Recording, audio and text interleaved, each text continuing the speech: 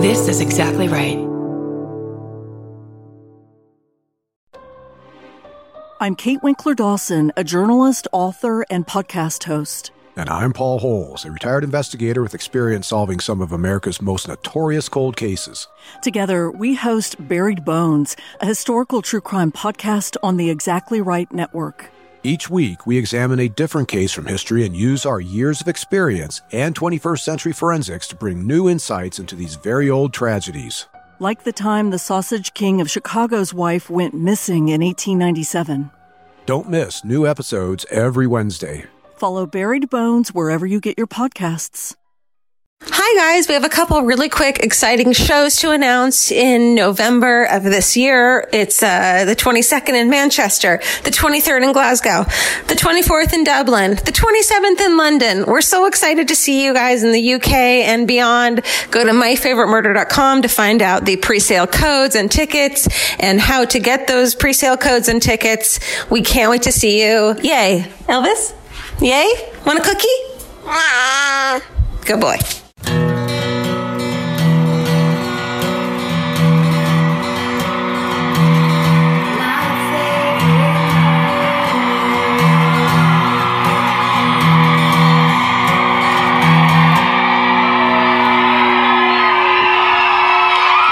What's up, Milwaukee?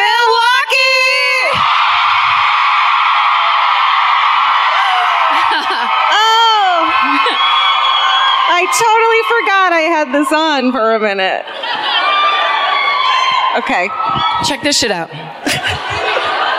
Karen in Georgia, on behalf of the state of Wisconsin, we would like to pronounce you Queens of the Cheese Factory of Athens.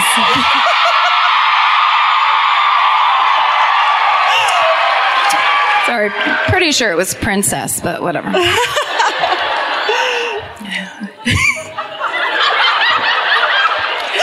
the best thing I've ever seen. You were the last one. Did she not know that everyone else was sitting down? Oh, no. She didn't know everybody else sat down.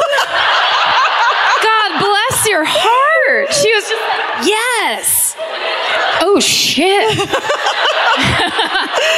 She was just showing off that she was in the front row. I can't see behind She's me. like, what? Wait, we're only halfway through the note. This is what I love. If you don't know what we're talking about, you made it up on episode 139. Yeah, you need to explain our jokes to us when you say them to us. Yeah, because it's we important. don't remember It is half the shit we say. Please wear these cheese tiaras as a symbol of solidarity for your Wisconsin murderinos. Best, Jake and Kelsey. I mean, You look good. thank you. You look like you're like a car salesman or something. Thank you. Yeah. No, thank you. That is good. That's a compliment. Come on down. I'll buy a car from you. We've got Chevy Chevettes going for $59.99. Oh my God. Do we leave these on the whole Yes, time? we can. I love it. No, this is weird. For the rest of the and tour. I ate a fish fry today, too. Oh. Thank you. It was delicious. One person booed about it just now. Don't ignore the people who are trying to go against the fucking grain. Fucking vegans. Not tonight, anti-fish fry people. I fucking hate fish, and I'm all about this fish fry story. Let's hear it. Oh, we went to the market, the Milwaukee indoor market.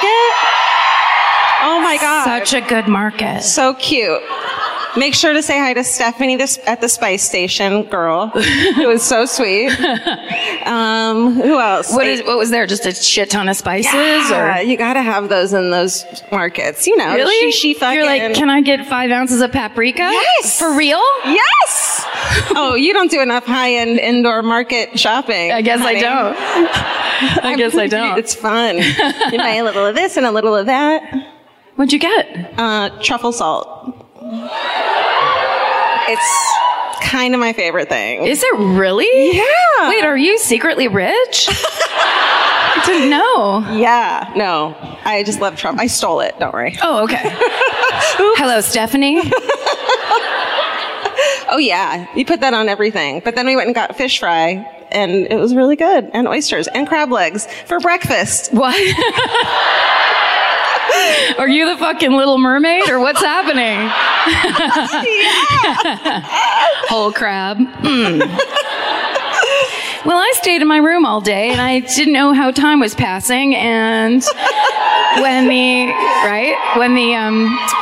the poor woman who came to clean the rooms was like, "Hey, housekeeping," and I was just like, "I don't want you to see what I'm doing in here." A lot of towels on the floor for no reason. It's so embarrassing. She just goes, "Want some new towels?" I was like, "Yeah, this thing. Thank you." But you know what I didn't do? Well, you do know. I know. I'm going to tell you a story that you're a part of. So last night, and this happens a lot. So first of all, we're so thrilled. This is the final weekend of a 5-month winter spring tour. Thank you. In case you don't know how to count, that's 2 different seasons of the year that we've been touring. Yeah, half a year, some would call it. That we've been coming to see everybody. And it's, of course, been amazing, but we also are very excited that this is the last one. We're very, very excited to be here for lots of reasons. So, as I was saying last night, you know, as that progresses, you get a little bit, I get a little bit more fucked up and unwound and like a little crazier when I'm like, "Look what I brought." And I look down and it's like, this time I didn't bring any pajamas. Yeah. Of any nightwear of any kind. Me neither. But there's like 7 choices of jeans, which I never wear, like will not wear, but I can if I want to. In the room that I never leave. So I should just bring like a kimono and just get real with myself. Just be up in that bed. Anyway, what I realized last night, thank you, before, right as I was getting into the shower, is the one toiletry item I forgot to bring was shampoo. And so I was like halfway in and then I came back out and then I went to get the hotel shampoo because they have it all lined up, right? There's like 4 things. And as I look down, it's like body wash, body lotion, conditioner. And I'm like, fuck! No! And so because my hair had been dirty for a full 24, I believe. Airplane dirty too. That's not everyday dirty. Airplane dirty is like burn your pillowcase dirty. Yeah. You've got other people's stuff on you. Oh. So don't think about it. So what I see there, though, is that I have brought a little travel size of that Dr. Bronner's Castile soap. Oh, really? What are you, some kind of dirty fucking hippie? Because that shit doesn't work. Hi.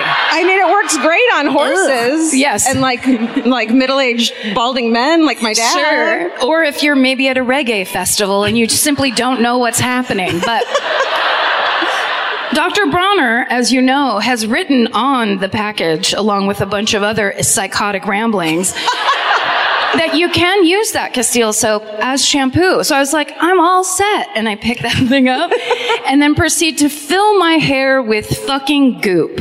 And it wouldn't come out and couldn't rinse it out. So I basically had to leave the hotel room. I saw Georgia when we've met in the hallway, and I'm just like, touch this, touch it. It's so horrible. I don't really want to. Come on, get in there. And I thought it was still wet. I thought she hadn't dried it yet. And so did Vince. When we got here, Vince was like, "Oh, we have a blow dryer," and it was like, totally dry. It's dry. Just like somehow looked tangled and dried out, and then wet too. Yeah, it wasn't great. But then tonight I realized that maybe Georgia lent me half of her, and I'm not even joking, Madison Reed shampoo. Promo got murdered! Listen, I stick with my word. That's my right. word is my shampoo. She fucking means it. We have article furniture and we use Madison Reed. Away suitcases. We like free shit. We really love free shit. That's what it is. It's a brag and it's also the best. So I use a little bit of that. Then I realized maybe something's wrong with my hair because it wasn't much different after the Madison Reed. So I don't know what it is. I think I'm just at the end. I'm just at the end of this tour, basically. My hair's like, we're not doing it anymore. So You can do whatever you want, but... It gave up. Yeah, I think it did. Oh, no. Yeah. Can I tell you a secret? Sure. An embarrassing one? Just to me or everybody? Don't listen. Okay. I have a paper cut on my lip that I got backstage. Because I was eating beef jerky and I got it stuck in my teeth. So I went to get it out with my murder. And rip my lip, guys. That hurts. It's not the best way to get food out of your teeth, it turns out. And I carry fucking toothpicks everywhere I go. Instead, I'm like, paper cut. It's fun. It's fun. You know what else?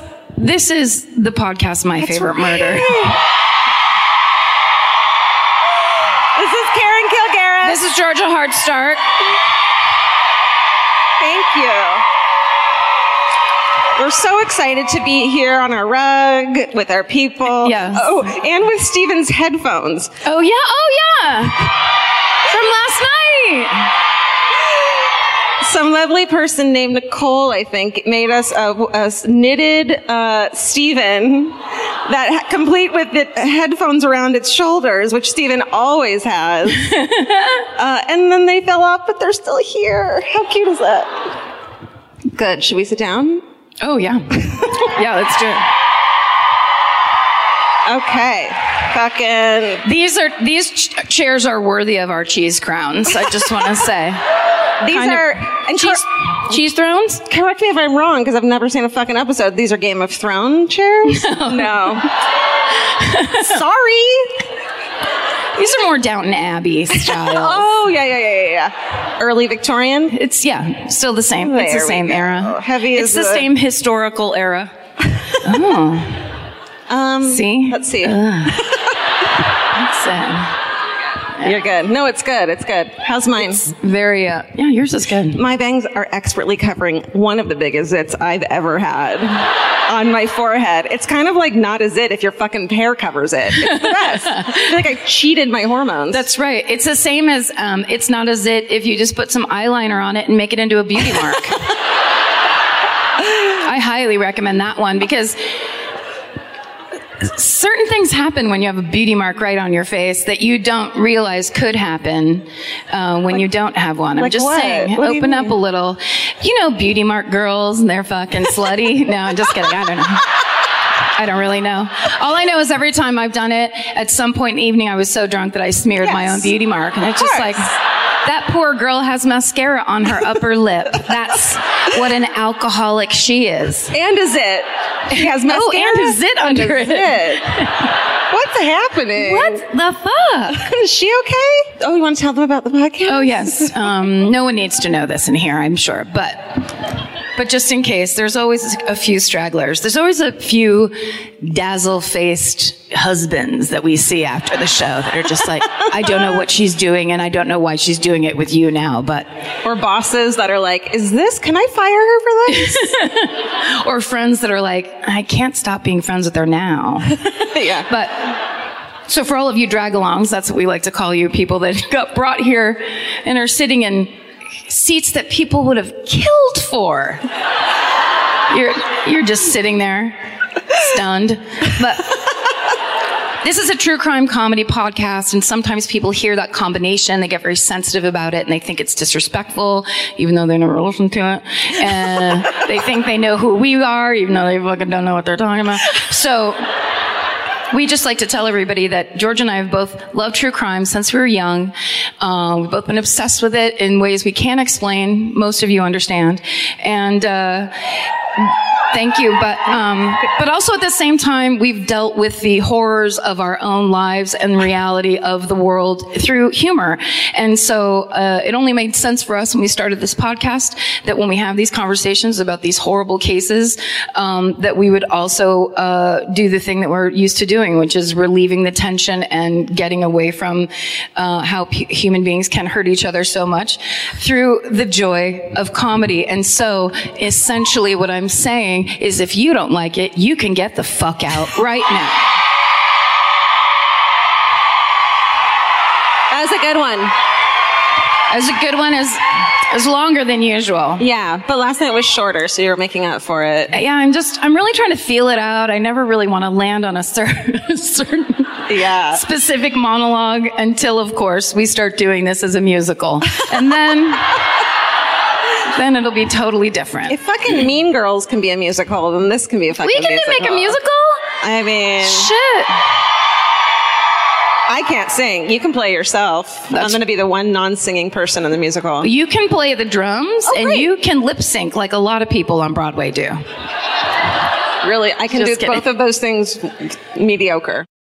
Georgia, is there anything scarier than trying to log into an account and it tells you that your password is incorrect? And then you try again and it's the same thing. And after a few more failed attempts, big red letters appear saying you've been locked out and your account is suspended? That happens to me all the time, Karen. But scary password stories can have happy endings if you give 1Password a try. 1Password is a user-friendly password management system. It's trusted by consumers, families, small businesses, and large-scale enterprises. If you're tired of being the family member everyone texts for a streaming login or the unofficial keeper of all those shared work credentials, it's time for you to pass the torch to 1Password. They allow for secure login sharing. With 1Password, you can securely store more than just passwords, autofill everything from usernames to payment details and personal info. They'll also notify you about potential data breaches. 1Password saves everyone time, and in many cases, that saved time equals money saved. The accounting department will thank you. Don't just listen to us. I mean, you should, but don't just do that.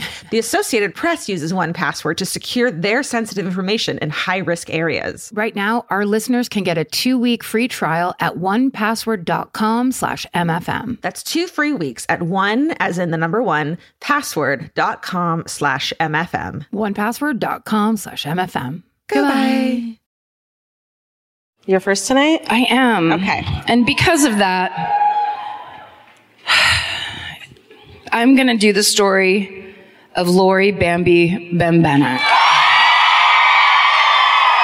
What's that? You're going to know what it is when I start telling you. Okay. They know. They're murmuring about it. This story, first of all, takes place in Milwaukee, which is crazy. And secondly, I think it was happening essentially from when I was 12 to when I was, like a little bit after. And so when I was paying attention to it, it was always in, well, I guess till present. But,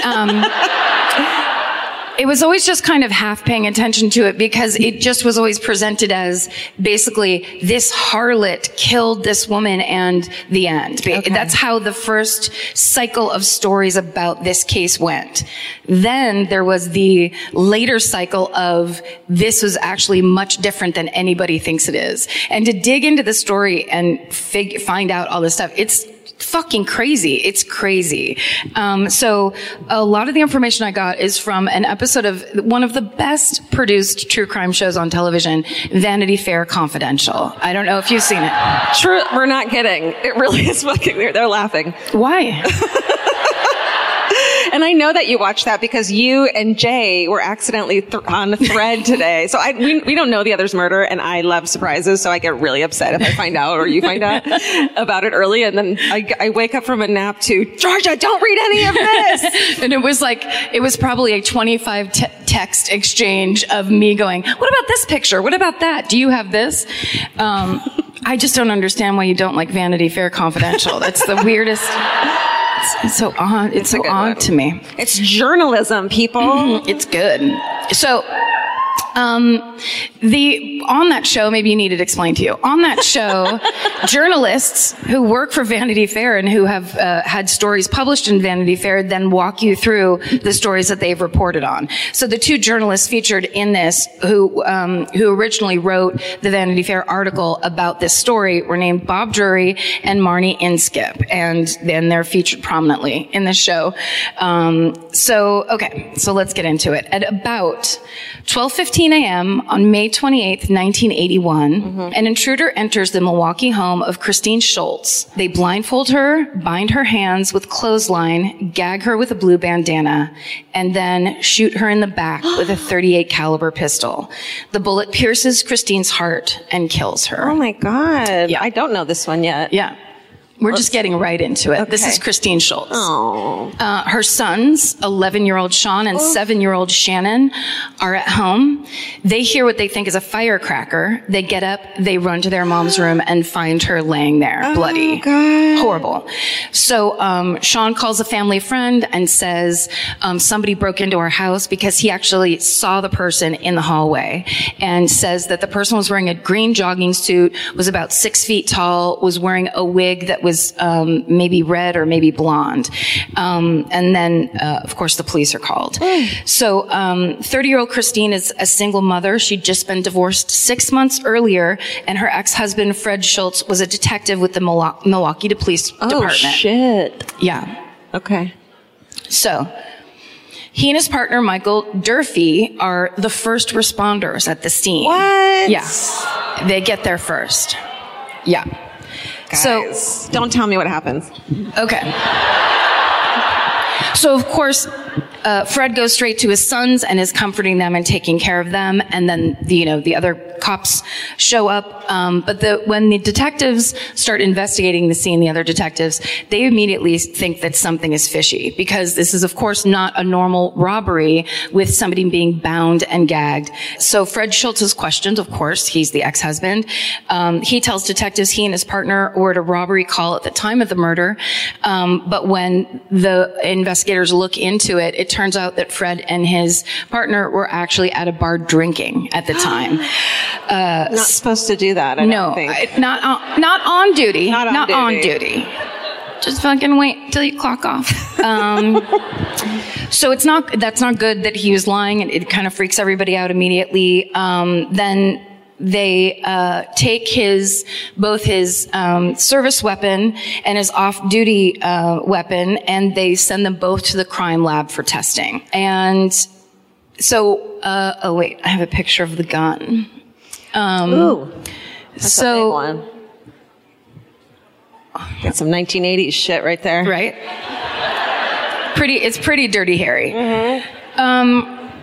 So the investigators drive Fred out to the crime lab to show him the results of the gun testing, and they don't do that if it's good news. No, I don't think so.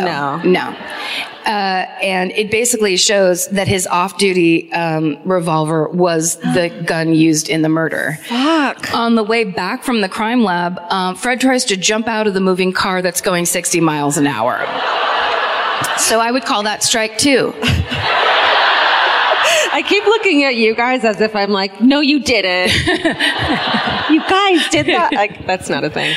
But here's the thing. Fred Schultz swears he did not kill his wife, and there's a bunch of people that were at the bar drinking when he was there that can confirm his alibi. And there was only one other person who had access to his gun, which was in a gym bag in his bedroom closet, and that was Fred's brand new wife, 22-year-old Laurencia. Yes, that's right. You were just doing a little marriage math there, weren't you? They'd been divorced 6 months before, and he was remarried 4 months after that divorce. And then subtract their age difference, add 10 years, and add she's 22, and you get a bummer story. Yeah.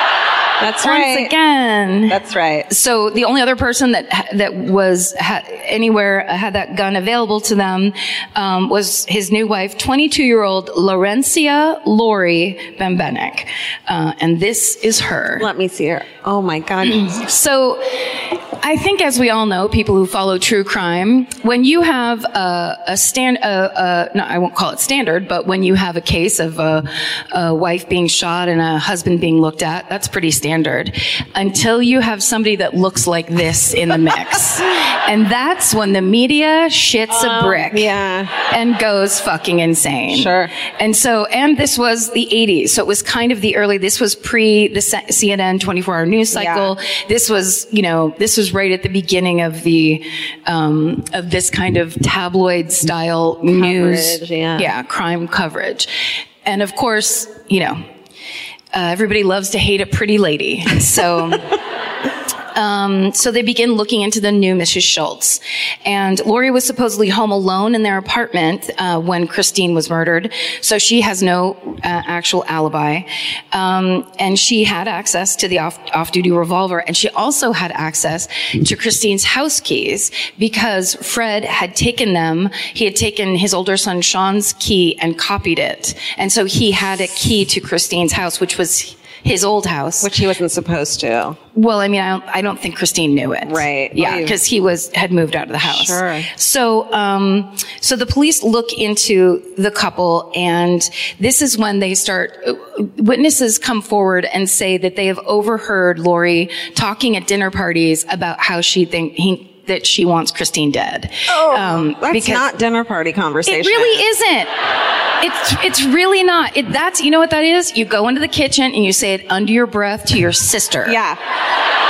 And this is coming from people who talk about murder at dinner parties. Yes, fucking. Don't talk about that. That kind of shit of like, I'm going to wait till 20 people gather around, throw back some white wine, and then start talking about how I want my husband's ex-wife dead. Yeah. It doesn't make sense. So they said that she had said she wished Christine were dead and that someone ought to, quote, take her out. What the fuck? Right. The cops then theorize that Lori took her new husband's service revolver, jogged over to Christine's house.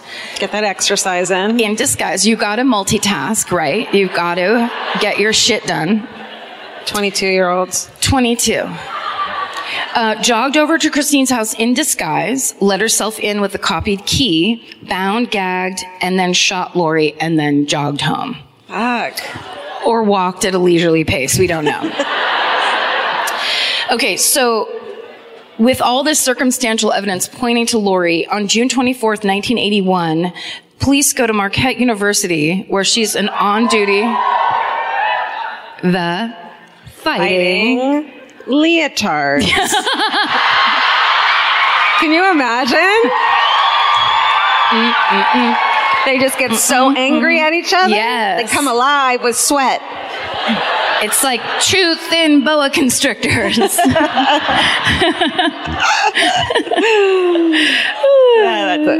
I don't want that game to die. I just don't want it to. Okay. She is on duty there as a public safety officer.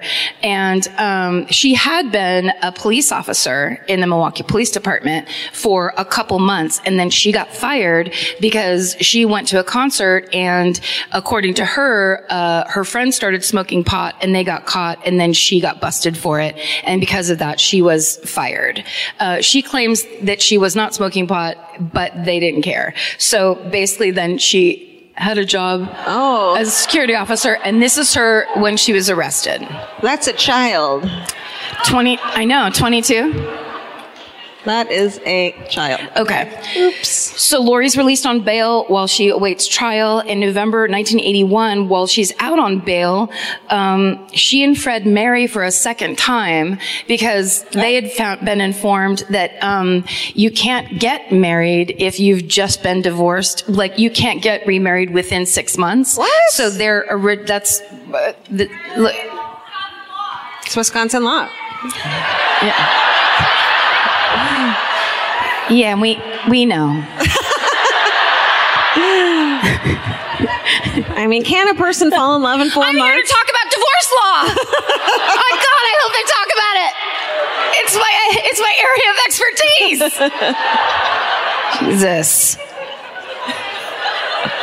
So anyway, their marriage is declared annulled. Okay. And then they have to get remarried right after the 6-month mark. What a bummer. Yeah, right? Okay, so here, this is them together. Oh, no. Look at that shirt. Okay. So, it's Jay, actually.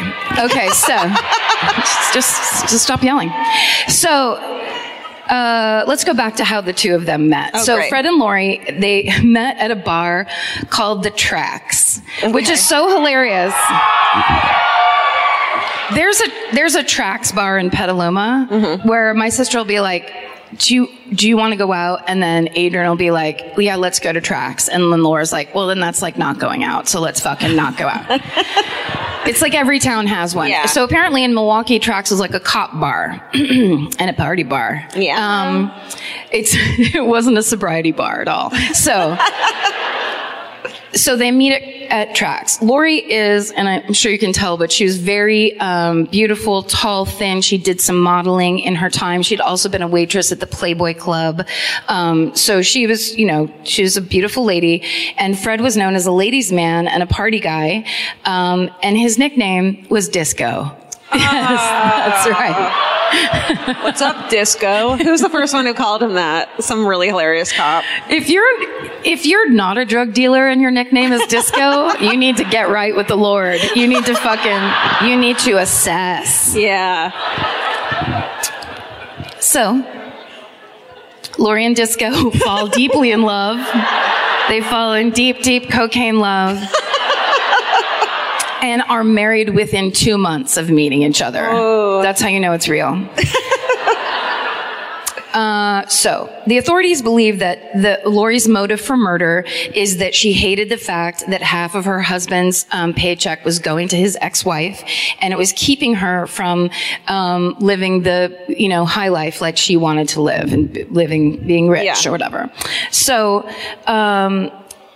So basically, I just told that story that Lori's father had been a police officer, and that's why she wanted to be a police officer herself. So when that thing happened with getting fired because of the pot, she was super fucking pissed, and she wanted to fight it, and they were just basically like, no, you're out entirely. Hey. So then arises this picnic party scandal at the Trax bar. Picnic party scandal. It's a picnic party scandal. Get ready. Hold your asses. So. That sounds like a 1960s beach movie. Picnic party scandal.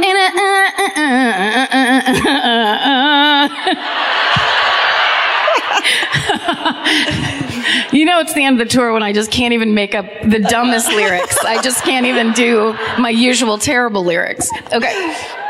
So, here's the picnic party scandal. Somebody gets Lori these pictures of this picnic party, where it's basically just like it's like an office party for the police, but there are pictures of naked police officers standing on these picnic benches, like posing and shit. What? And there's not just one, but like 5 of them. And then there's a couple women get naked, and then there's, she hears that there's cocaine at this party. Someone fucking open the evidence locker room. Yeah, for real. Picnic party. Look at this suitcase filled with medical grade coke.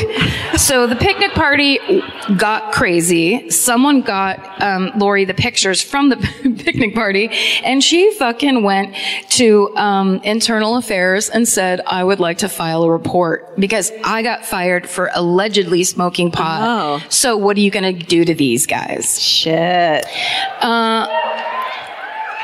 Kind of, but the problem Your heart is in the right place. It's not. Well, the fight was in the right place, but I don't know how much you want to go up against an entire police department. I don't know. Especially a naked one. Addicted to coke in 1981 as a 22-year-old woman. Not easy. Of course, the Milwaukee police takes no official action, but the Justice Department gets wind of this and they open a file. And there's actually then an accusation that what really happened but behind Lori's firing was that the Milwaukee Police Department was taking money to hire women and minorities, and then they would just hire them, take the money, and immediately fire them. That was the accusation. It was never proven. Okay. Dead rats and begin appearing on the windshield of Lori's car, and the car also starts getting keyed all the time. Which one's worse? Dead rats. But dead rats aren't permanent. You can just turn on those windshield wipers and peel out.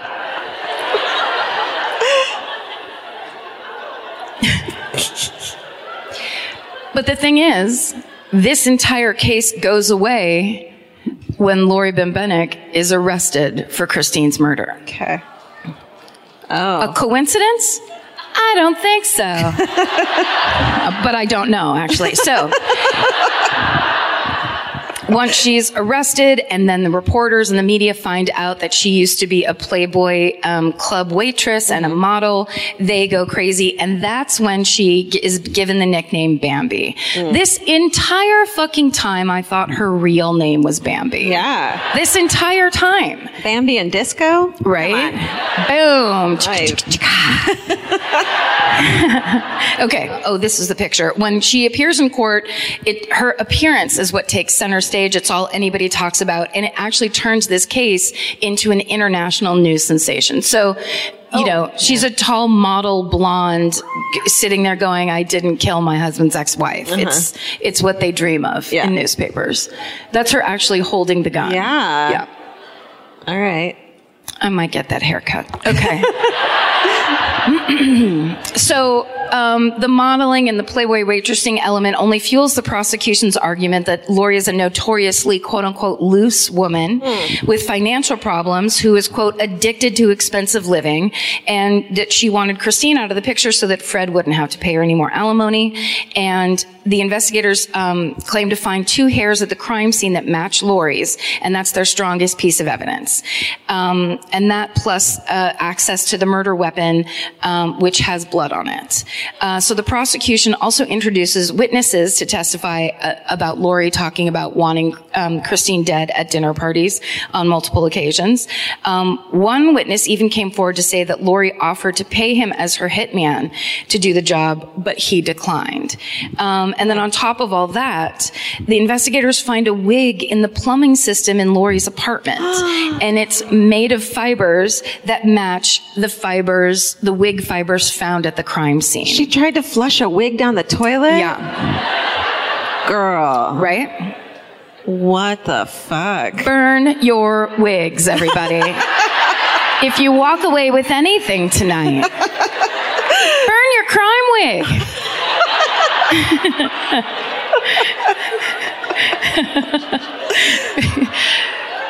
You guys didn't have straws banned here, did you, for the turtles? Oh. No.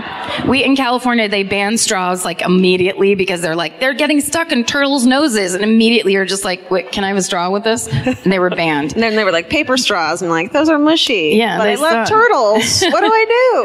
I just like the idea that in this, you flush a wig, it goes out into the ocean, and a turtle's like, what the fuck?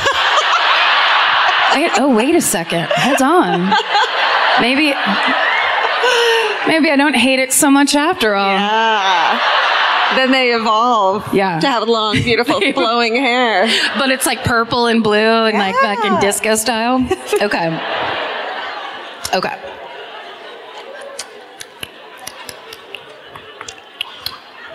There it is. Okay. They also bring in a local boutique worker as a witness who says that Lori came into the shop to purchase a wig shortly before the murder. So despite all this evidence, Christine's son, Sean, the 11-year-old who called the friend, the older son, he states he does not believe the intruder is Lori. Wow. And when I read that, I was just like, oh, that's so sad and weird. Until...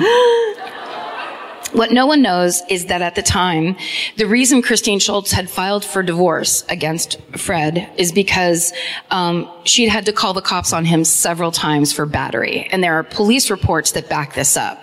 And once the marriage had ended, she then started dating a different police officer. Oh, so God. He was super pissed, and everybody knew it, that Christine was still living in the house that he had built, that she was getting half of his money, and now she was dating a coworker. And in this episode of Vanity Fair Confidential, Marnie Inskip, who's the other journalist, actually says, quote, the title of our piece was Bambi Framed, and there was no doubt in my mind that she was. What? Yes. So on March 9th, 1982, after 4 days of deliberation, the jury finds now 23-year-old Lori Bembenek, that's her actual name, guilty of murder. She's sentenced to life in prison and is sent to Cheetah. Really? Wow. I thought I almost lost my crown. See, I highlighted it because I was going to ask someone how to pronounce it. And then I just did a bunch of makeup for a while. When she gets to jail, she gets a note from Fred, and all it says is, goodbye, good luck. In prison. In prison. Oy. Night 1. Oh, here's my husband wrote me a letter. I'm going to feel so much buh. Put that under my pillow and night night. Good night. Good luck. What does that mean? It's so creepy. So creepy. Good luck Yeah. in jail. And about a year later, he sends her another letter saying that he's moving to Florida, allegedly to live with a 19-year-old girl. So they're granted their divorce on June 19th, 1984. And this is around the same time that Fred, who in the beginning, right after her arrest, was saying there's no way she could have done it. A year later, he's telling everyone that Lori is guilty as sin. Fuck. Because fucking Disco Freddy betrays all. Oh, shit. So in jail, Lori starts to put together that maybe Fred has somehow framed her for Christine's murder, and that she basically took the fall for his own plan. He was the one who hired Lori's lawyer, and she feels that maybe he willfully neglected any evidence that tied Fred to the scene or to the crime. She also learns that Judy Zess, who is the one of the people who had testified against Lori, saying, "Oh, I heard her say at a dinner party that she wanted Christine killed." Judy Zess had recanted her statement, saying that it was made under duress. What? And Lori doesn't find out about that until she's in jail. Then she also realizes that wig that's found in her sewer system, fucking Judy Zess had come over the day before and used the bathroom. And she was the last person, the last other person in the house besides herself before that murder took place. Shit. Yes. Okay, so here we go. Yeah. Things are turning. I'm getting it. Then the medical examiner who conducted Christine's autopsy refutes the hair analyst's claim that the hairs found on Christine's body match Lori's hair taken from Lori's hairbrush. He says that he could find that nothing he found could possibly match Lori's hair, as the hairs weren't even the proper color. The hairs that were found were brown, and Lori's was obviously blonde. So that's Lori, some basic fucking evidence. It's just that's colors, shit. Man. Yeah. That's first grade colors. Yeah. You get a first grader on the stand? Nope. Be like, sorry, that one's blonde. Lori tries filing 3 different appeals on the grounds that police mishandled evidence. They're all denied. Hey. Yes.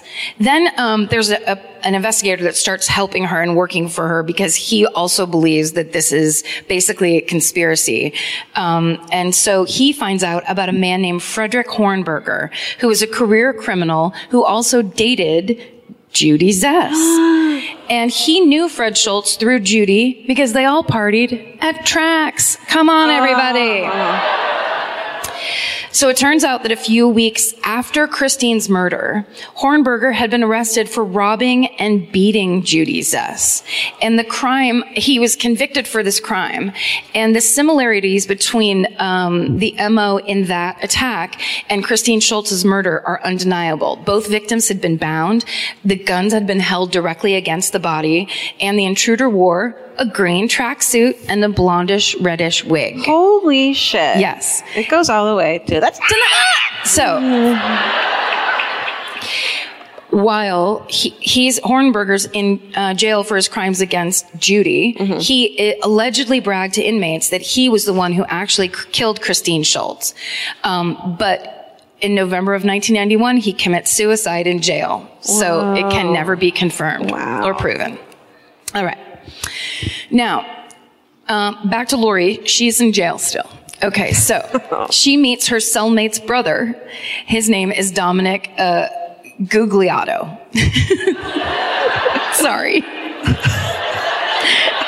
I love Italians, I swear. Gugliotto sounds like he has crazy eyes. Oh, let's see if he does. Oh, shit. That's her and Fred so in court, she and Fred were like the dream team. Yeah. And the second she's convicted, he's like, goodbye, good luck. Oh, All right. There's Dominic Guglielmo, the Googs, we like to call him. Is he a bartender at Trax? Everything takes place at Trax, by the way. All right. I see it. And there's the ghost of Ed Gein back there.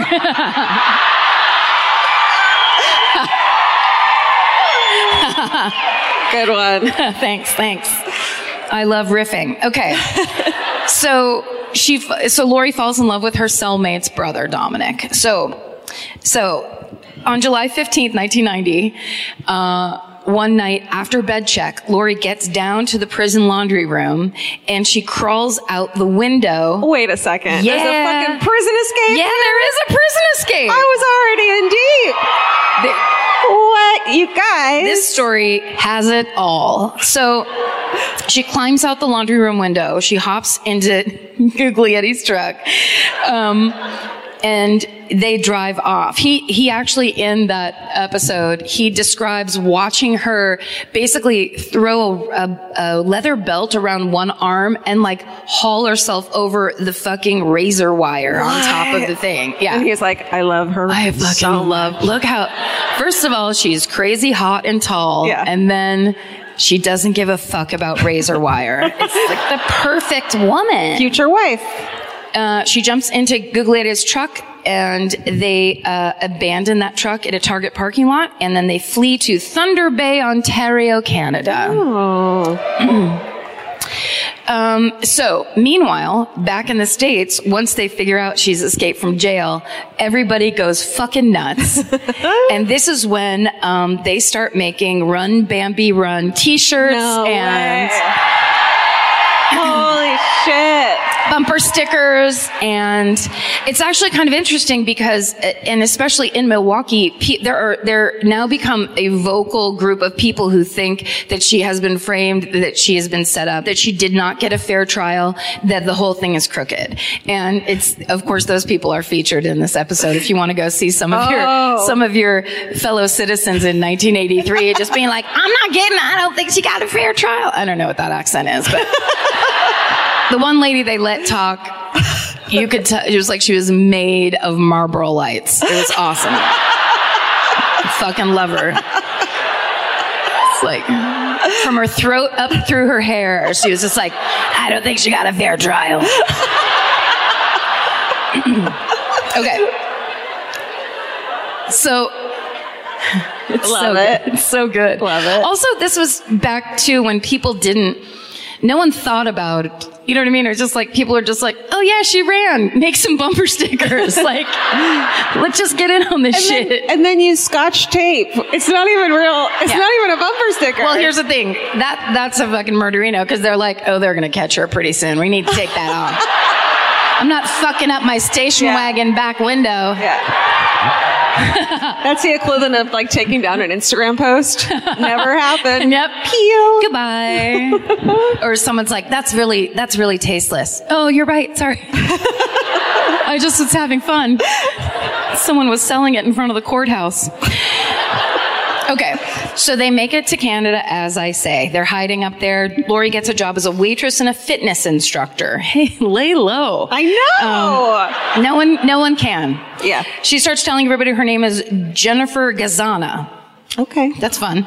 And they successfully dodge authorities for 3 months. Oh, that's it. But of course, back here, she's this folk hero that everyone's talking about, and they do an America's Most Wanted on the whole case. Yes. You fucked. Right? So, an American tourist is up in Thunder Bay to watch the thunder and get some good times. They recognize Lori as she's waitressing, and October 17th, 1990, Lori and Dominic are both caught and arrested. So there's her being arrested in Canada. But I have mousy brown hair now.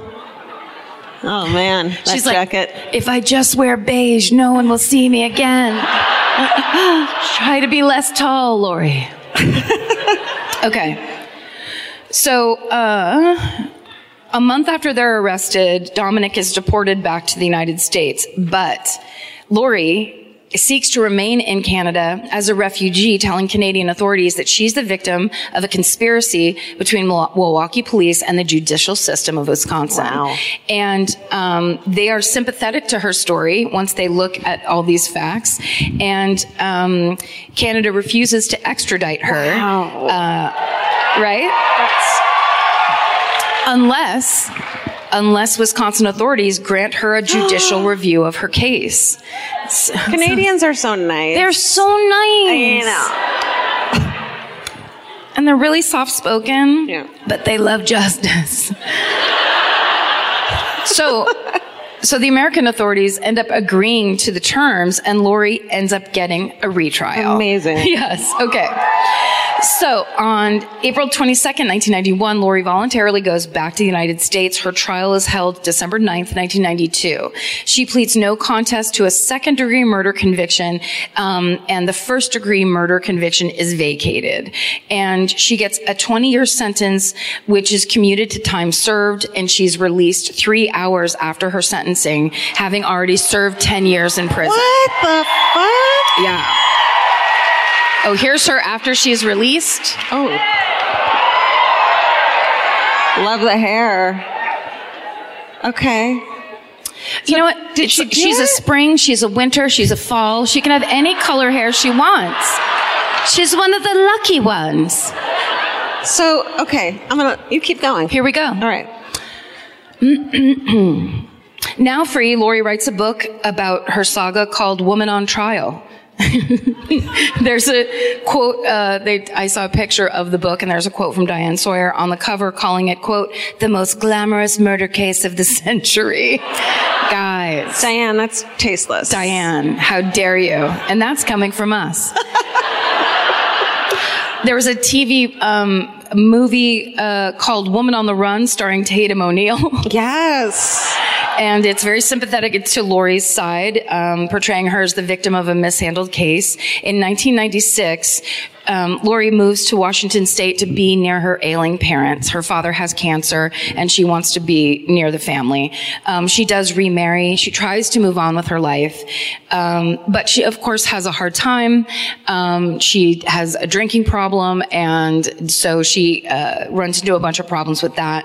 In 2003, she agrees to appear on Dr. Phil. So basically, the show comes to her and says, we'll give you $20,000 to pay for DNA testing on any case evidence that they still have if you agree to stay down here, and whatever the results of the test are, you come on to the show. Oh, man. Yeah. So basically they were like, we're going to put you up in this apartment here in LA. We're going to go get the testing done, and then you have to find out the results basically on the show. Oh, my God. Yeah. So they put her up in this apartment, and she later claims that she was under 24-hour surveillance. And she says because of that, it triggered her PTSD from her years of being incarcerated. So she goes ahead and ties the bed sheets together, throws them out the window, and then tries to climb down out of the window. She falls, she claims that she fell 2 stories, cut an artery in her foot, and then later her foot had to be amputated. What the fuck? Yes. How have I never fucking heard any one of these little pieces? I know. Holy shit. Now, just to be fair, on the other side, the producers from Dr. Phil say, Lori was always allowed to leave that apartment. She could have walked right through the front door. And also, the apartment was on the first floor.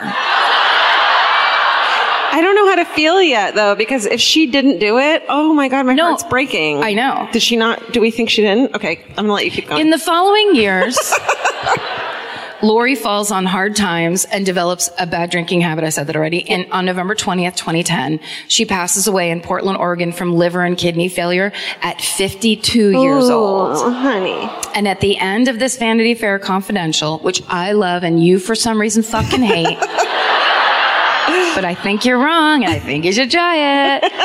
At the end of that story, the female journalist, now I'm going to call her Mamrie, like our friend, but that's not her name.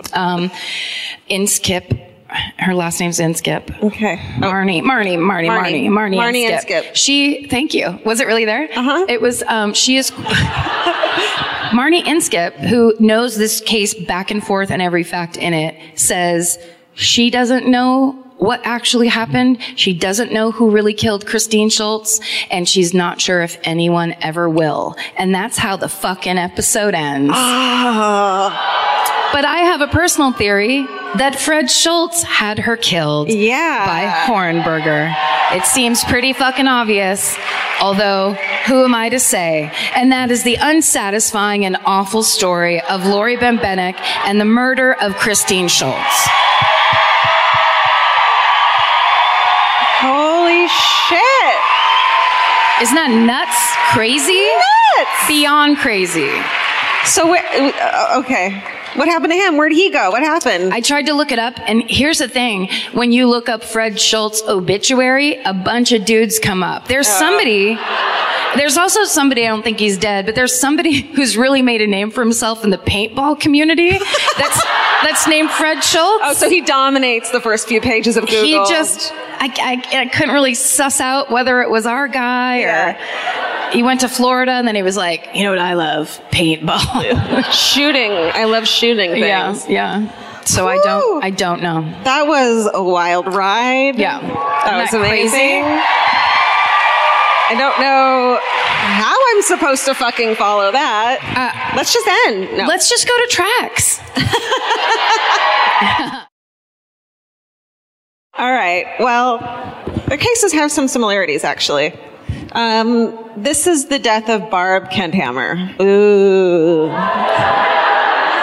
Okay. So this case, when I looked it up on our email to see if anyone had written in about it, somehow it's debated on whether it's murder or a freak accident. Oh. So at the end of it, Karen, officially on the record, is going to...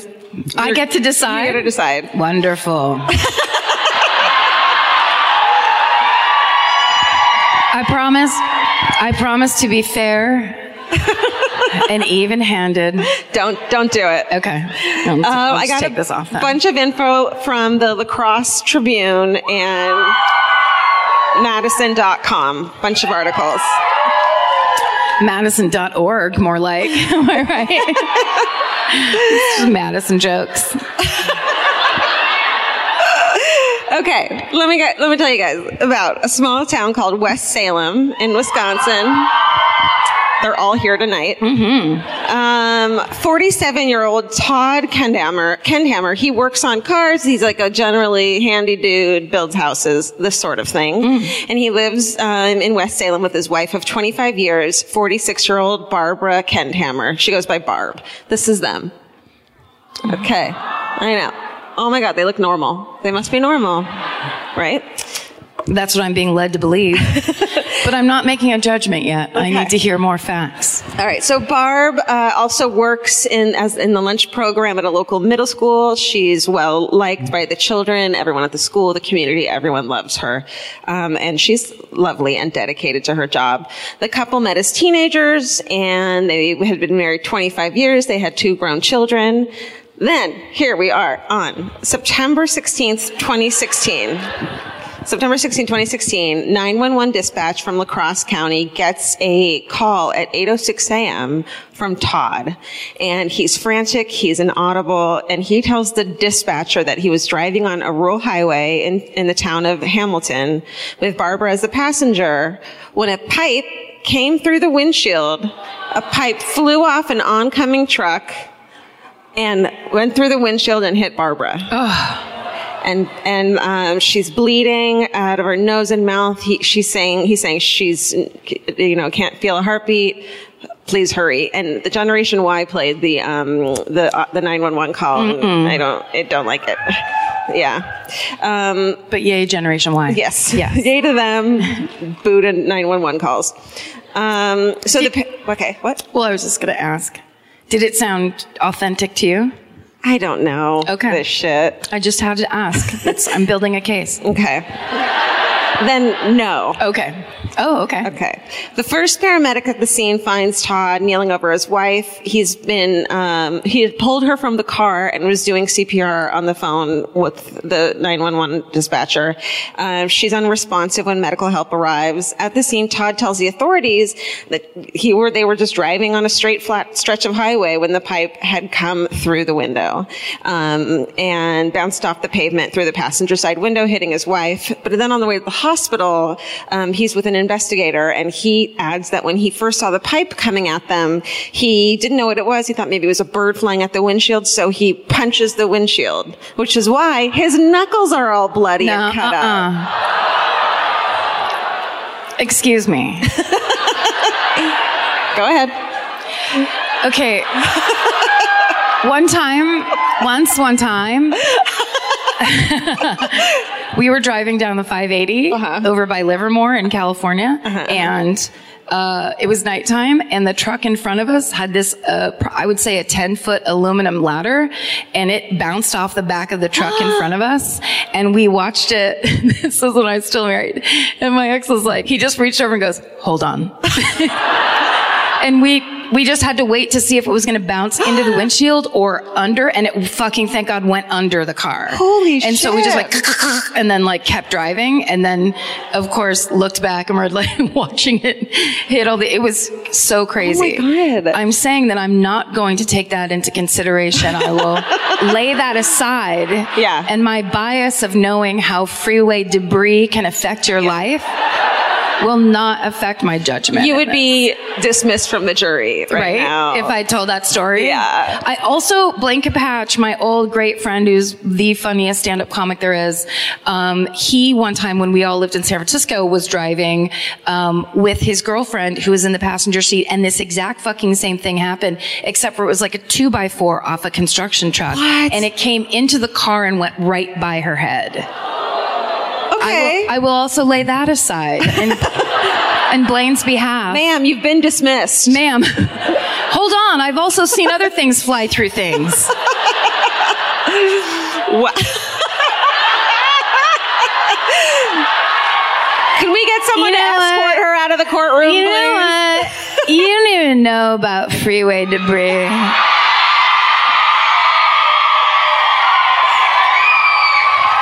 Thank you. Thank you so much. Thank you for that. Thank you.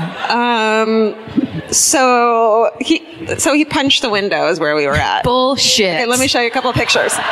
So this is where the car stopped. He said he tried to turn around on a side road and then accidentally backed up into the fucking weeds or whatever. And then that's him at the scene. Oh no. They hate his shirt. I'm sorry, that is a pretty good shirt, though. It's funny, and it's visual, and it makes you think, and it makes you laugh. And it's covered in blood. It's covered in your fucking wife's blood. And those are his hands. Punch the windshield. To like, whatever's coming through. His argument was he was like trying to stop it from coming through. Do we believe it? It simply doesn't work that way. So, blah, blah, blah, blah. I tried to punch it away. Yeah. So he says this is why he has injuries to his knuckles, and also that's why he has scratches on his neck and chest. He says they're from the glass. He says he then pulled the car over to a side road. He accidentally put it in reverse.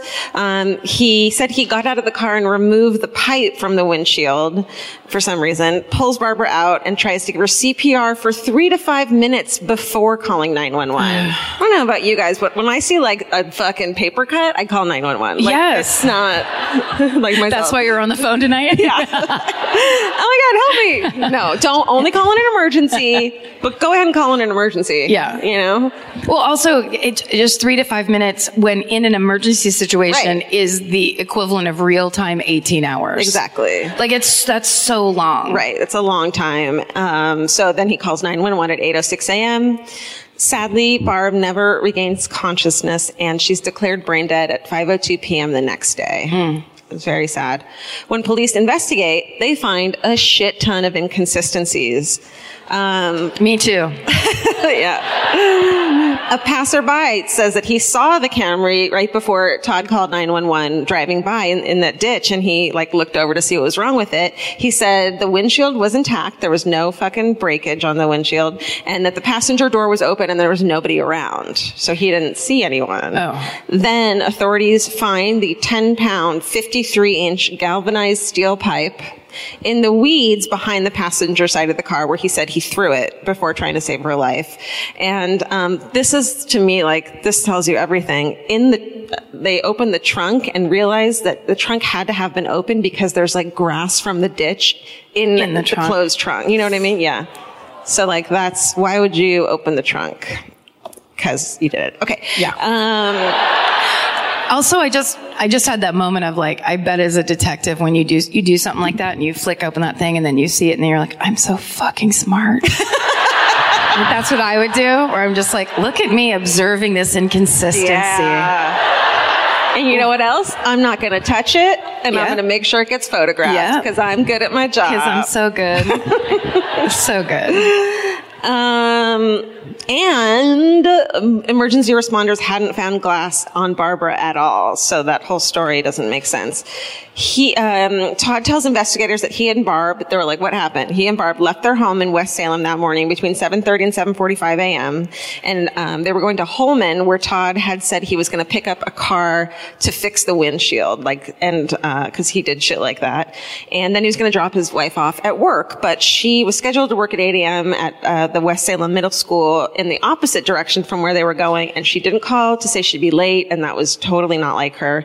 And then the owner of the truck that he said they were going to pick up was like, no, that wasn't a plan in my head. That never was a plan. Tighten up your shit, dude. Truly. And then GPS showed that the couple's cell phone, that they had been at a neighbor's house, and it was just all over the place.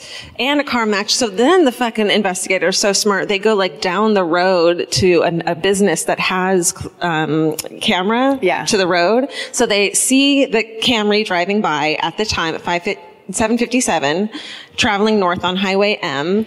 And then they keep watching it, and no fucking flatbed truck ever goes the other way. So it's it's not gonna happen, bro. Yeah. So, okay, they try to recreate the crash site, which had to be so much fun, and it just doesn't add up. There's no way that pipe can fucking straight up, do that thing. So. I'm just thinking, also, sorry, but they were behind the truck? No, they were coming in the opposite direction from the truck. So the truck's driving and it flies forward from the truck. No! Wait, I would have said no right at the beginning if I had known that. It's because you're a good investigator.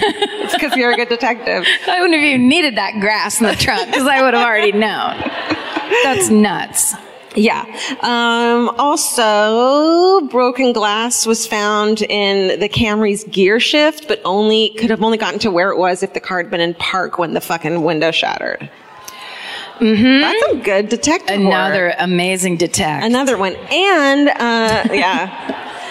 So let's see. The medical examiner reports then comes in and it's fucked up. Okay. Barbara suffered extensive blunt impact injuries to her head and neck, inconsistent with her husband's account. She had cuts on the back of her head and a fracture to the back of her skull, and she had some, broken bones in her face and bleeding in her lips and bruises on her biceps. So. Let's see. And they get DNA out of her fingernails, and his DNA is under it. Oh my God. Yeah. I mean, you can't argue with that. So, and then there's blood stains around the passenger side of the seat. So it looks like he had been hitting her in the car. And also there's no, glass in the windshield. There's no windshield glass in the door pocket, where you put your tissues or whatever. Yeah. So, right? I like to line up empty Starbucks cups down there to see how long I can go. I like to put tissues over there, so I have to, when I need them, they're too far away for me to grab. Just so you can suffer a little bit? Yeah, that's what I like to do. So there's no glass in there, meaning the door was open, so he probably got out of the car, pulled her out, and then put the and then opened the trunk to get the pipe out. Oh, right. Which is why the trunk had been opened, and then stuck it through the windshield. And there was no blood on the fucking pipe either. This guy's bad at it. Yeah. He's bad at it. Yeah. Okay. And now I don't like his shirt.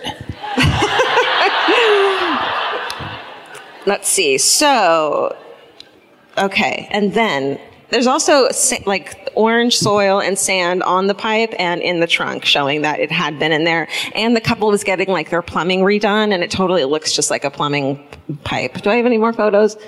Maybe. Nope, I do not. We all just went into the abyss just there. What?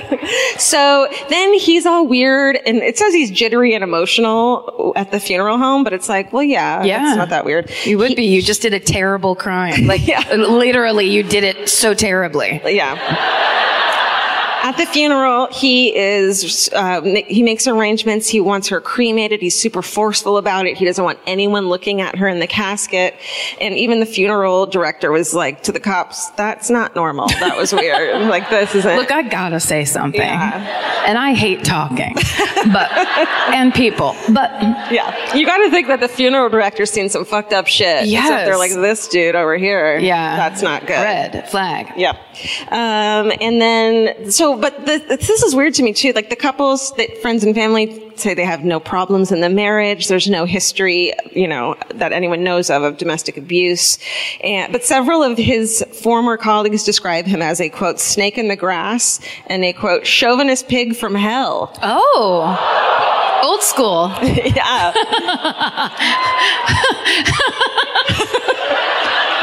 Sorry. My mom used to use the phrase chauvinist pig all the time in the 80s. I just remember. Yeah, you chauvinist pig. What a chauvinist pig. That was a thing. It was a real. I totally She should have made a shirt. A little pig with a mustache or something. We'll figure it out. Like not opening the door for.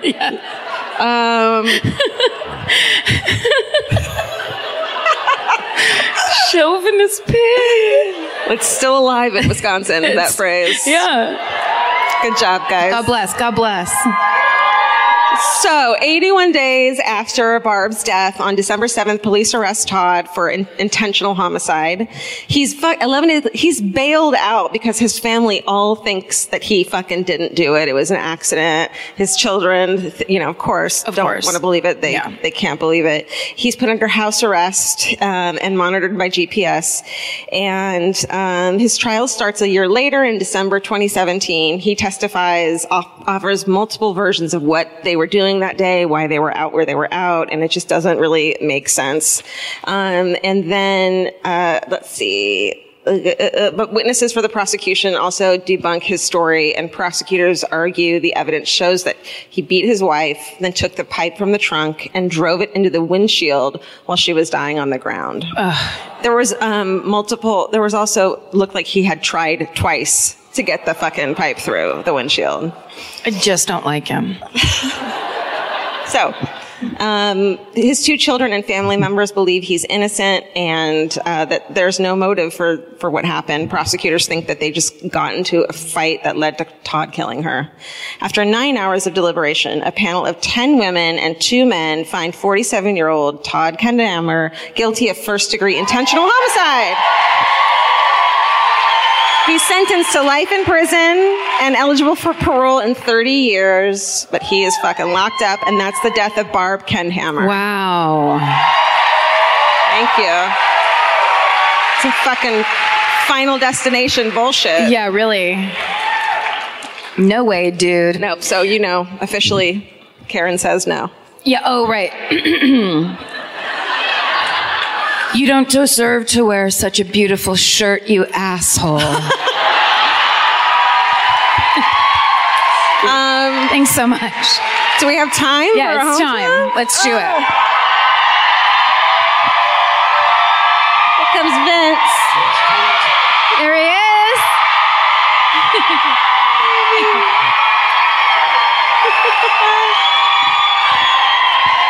Guys, the Bucks are up 16 with about 10 minutes to play. Okay. Good news. Nice. That being said, you know where I'll be. Okay. Thank you, Vince. Yeah. Okay. There are rules. Tell them. Okay, we'll do this quick. Please be local. I mean, you don't have to be local. We proved that last night. You don't have to be from here, but this story needs to be from here and about here. Milwaukee would be great. Wisconsin is fine. Do not bring that Kansas bullshit. We don't want it. They'll hate you. And if you're pointing at someone and you don't know their story, stop pointing at them. Stop it. I will hold you accountable. We'll kill you. You can't be super drunk. It needs to be a good, fast story with a beginning, a middle, and an end. And that's just not for tonight. Anytime you tell a story, please. It's important. It's important. Okay. Now Georgia's going to choose. Yeah, with the little, yeah. Sorry, I hate doing this so much. Maybe you shouldn't have yelled at her so much. I don't know. Oh, yeah. She's got a jean vest on, and I'm fucking digging it. Go that way to Vince. Yes. Yes. All right. This is just like the girl last night who brought her purse. Yeah. I think it might be a Wisconsin thing. Milwaukee, you don't like leaving your purse, even You with your won't friends. leave your bag back, even if it's all your friends sitting around it. Mm-mm. I got it. None of your business what's in my bag.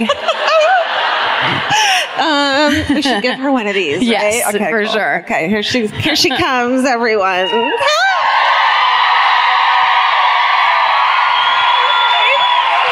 Stacy, everyone. Hi, nice to meet you. It's Stacy, everybody. Stacy. Where are you from, Stacy? I live in Mequon. Okay. And I just want to thank my students are here. What? Who got me interested in the podcast. Wait, what do you teach? First grade? No. Are they here? There's a bunch of 7-year-olds up there by themselves. Yeah, swear more. I teach at UW Milwaukee in the graduate clinical psych program. Whoa. Yeah. Nice. I told them I've been practicing my murder for a couple of weeks now. Oh, good. And wore this blingy vest. Yes. I'm thinking you might see it. I zeroed in on it. Worked. Yeah. Nice. Okay. Yeah. Oh, my murder. Yeah. They love Miss They Stacy. love you, Stacy. Mrs. Stacy. It's Stacy's time. Yeah. First Take my graders. picture, you guys. Okay. They are. I can't use my notes, can I? No, you Okay. can tell it. Got You've it. been practicing. You know Okay. it. So this is the murder of Sin Lam Tratner, who was killed by her husband, Stephen Tratner. So Sin Lam was a native of Hong Kong, and she met Stephen Tratner, who's from Whitefish Bay, and Wisconsin, and sorry guys. Damn. Yeah, and so Sin Lam was a manager at a big pharmaceutical company, and she was very beloved. Everyone loved her. She was the nicest, kindest, most generous, never said anything wrong about anybody, was really a great lady. And Stephen Tratner was voted most likely to succeed in his high school class, also very popular and athletic, and blah, blah, blah.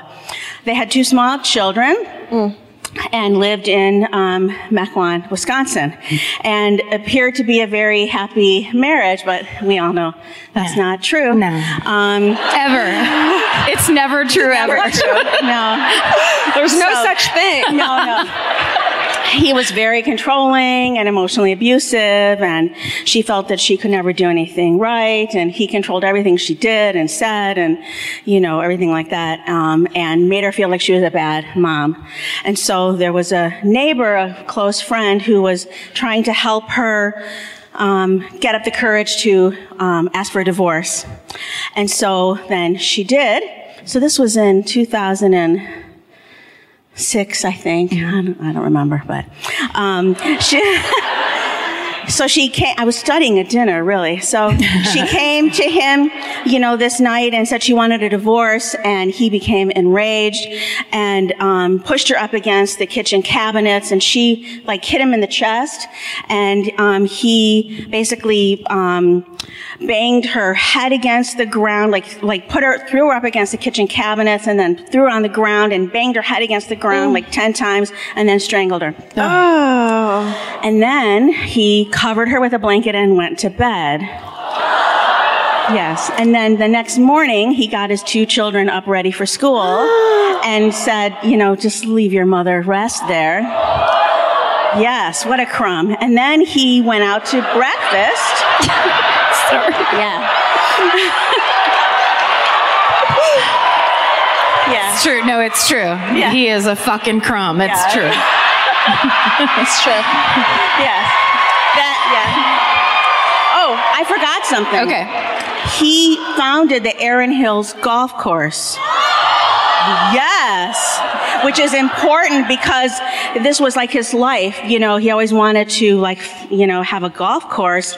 And it ultimately was the site of the 2017 U.S. Open. Oh, shit. Yes. Okay. So, anyway, so he came home from lunch and called the police finally. Wow. So he was pled guilty to reckless homicide, received 35 years in jail, plus 10 supervised something or other because of how vicious the attack was. And then he tried to appeal after that, 3 times, saying, it was self-defense because she hit him, and they were all denied. And so he ended up watching the U.S. Open from his jail cell. Oh, wow. Amazing, Stacey. Oh, thank you.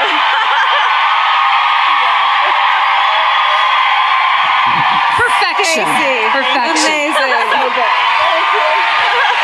Stacey, everybody, let her know. You killed it. You killed it. Yeah.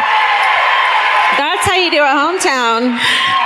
If you don't think I'm not going to start calling people crumbs, you got another thing coming.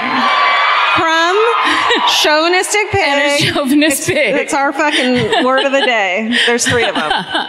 Wow, what a perfect fucking end to this beautiful 2-night run.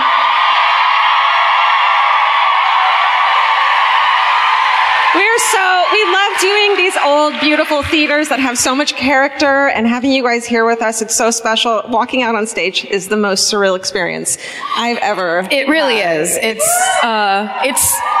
It's very, it's a dream come true. Yeah. And it's happening because you guys have mobilized and come together and created this community and supported us every step of the way. And it is such an amazing, beautiful thing to see. Thank you, guys. We can't ever thank you enough, but we can tell you to please stay saved and do God's missions. Also, after the show, that's right. There's a drag show after the show at Dick's. Did you hear about that? They're doing a My Favorite Murder themed drag show at Dick's. And we're so obsessed with that. Yet one more dream come true. Yeah. So you should go to that. What the fuck is this life? I don't know. It makes no sense. It doesn't. Well, whatever it is, we're totally in for it. Yep. We're into it, and so are you. Thank you so much. Yeah, thanks, guys. Stay sexy. And thank you, Milwaukee. Thanks, you guys. Thank you, Milwaukee.